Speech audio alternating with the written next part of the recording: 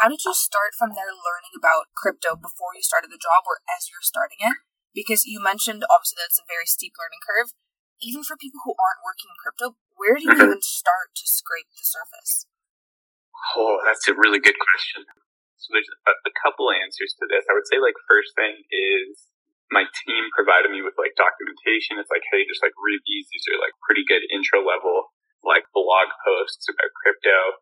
And then because things change so quickly, we have a channel on Slack called Crypto Nerds. So if people, like, make posts, it's usually about, like, oh, the, government made this change to, like, crypto, like, read about it here, just to, like, keep you up to date on what's changing in the crypto environment. I would say, though, if you're somebody that wants to learn about crypto and you don't have a team of brilliant people that understand crypto, like, Google is not a bad place to go, but I would just say, like, be selective about the information, like, read as much as you can, figure out, like, if there's certain coins that you find interesting, like, figure out why that coin exists and, like, what it's trying to do. Because it's not simply just, like, an investment that, like, goes up and down and, like, has no other benefit. There are some, like, really cool things about certain crypto coins. So Ethereum is on the Ethereum blockchain, and I find there's a lot of, like, additional functionality in Ethereum that, like, people are building right now.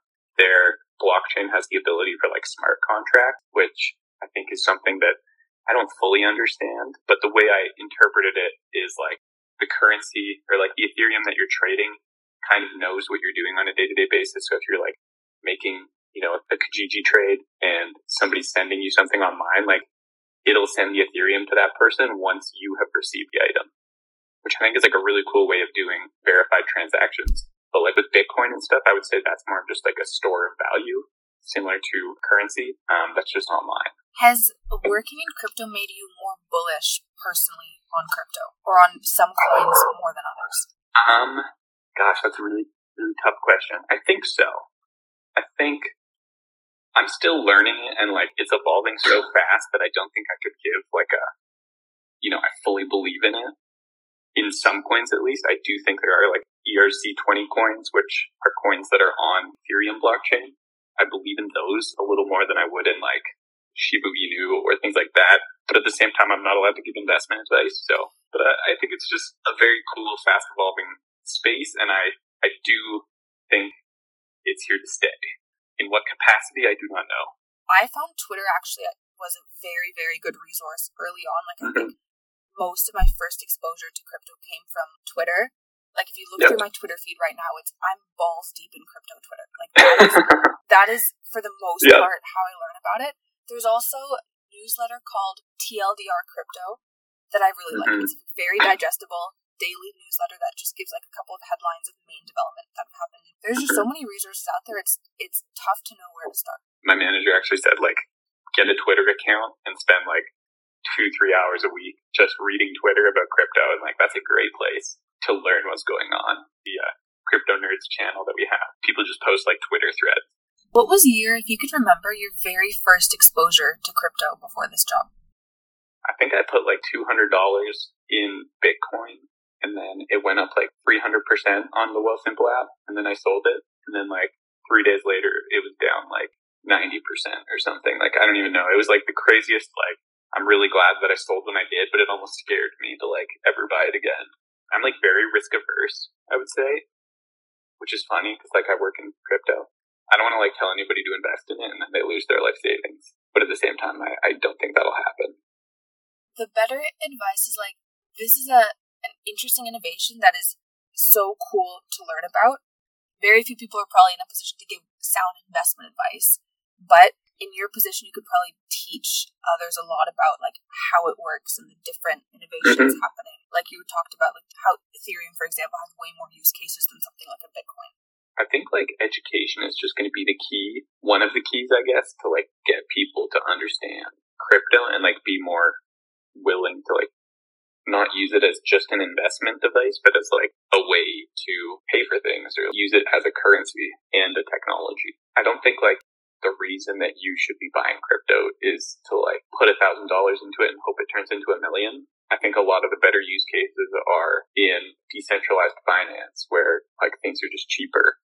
To, like, make transactions, we don't have to rely on, like, a middleman who's charging us crazy fees to, like, send someone an e-transfer. Like with crypto, that's just not there. So I wonder if the bullish take on it is a good thing or a bad thing. Then also in like developing worlds or developing countries, not having physical cash can be like really advantageous for a lot of communities. I think it's just like a matter of like, can that technology be brought into these areas?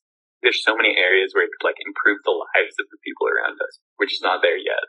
Education is just so important. Like I almost find it hard for me to say anything bad about crypto just because of like how little I understand in like the grand scheme of things. Like there's so much to know, and then like it's always changing. So I think it's really hard for like one person to be like it's good or bad. I try to take that approach, I guess, with everything in my life.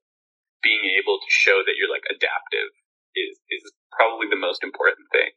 Being able to like adapt to different situations and like being able to keep up with the rapid change that's going on in the market is, if you're an expert in crypto today, I don't even know if like in a month, in like a year or two, like you might not be an expert anymore. Yeah, you're a dinosaur. So like, yeah, you gotta be able to just continuously learn.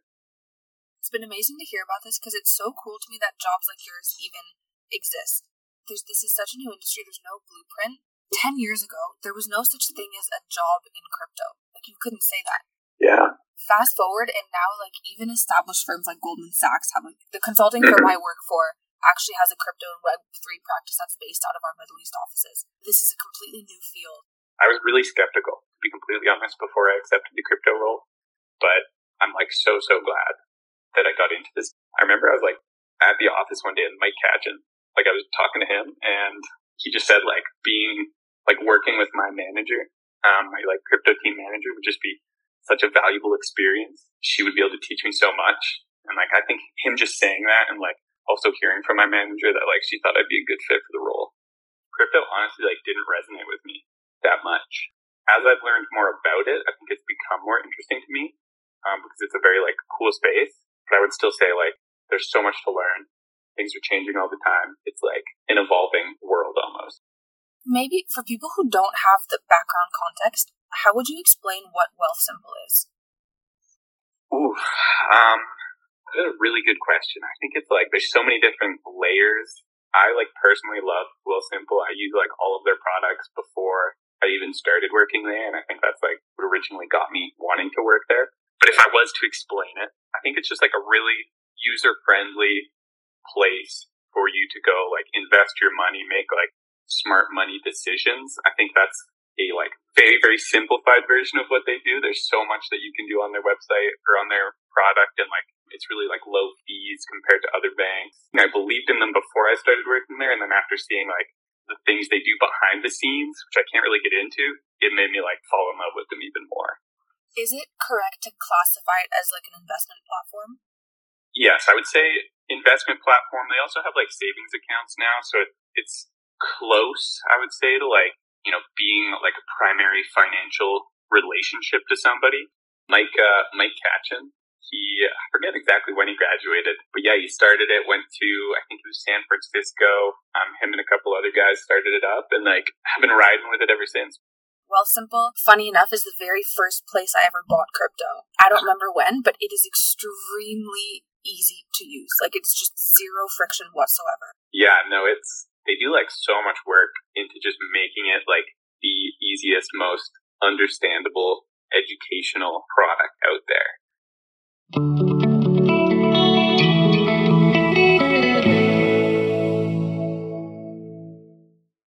If you find any kind of value in this episode, send it to your best friend, send it to your mom, share it with anybody. One step further that would help me a ton is if you leave a rating and review on the pod. That makes a huge difference. The main way that podcasts grow on platforms like Spotify and Apple Podcasts is through ratings and reviews. That's what like gets the algorithm to push it to more people. So if you can take literally 30 seconds to write a review, I don't care what you say, like just tell me what your favorite episode is. Any kind of feedback you want to leave, stuff you want to hear from me, or guests that you want to have on the podcast, let me know. I promise I read all of them, and I would be super grateful.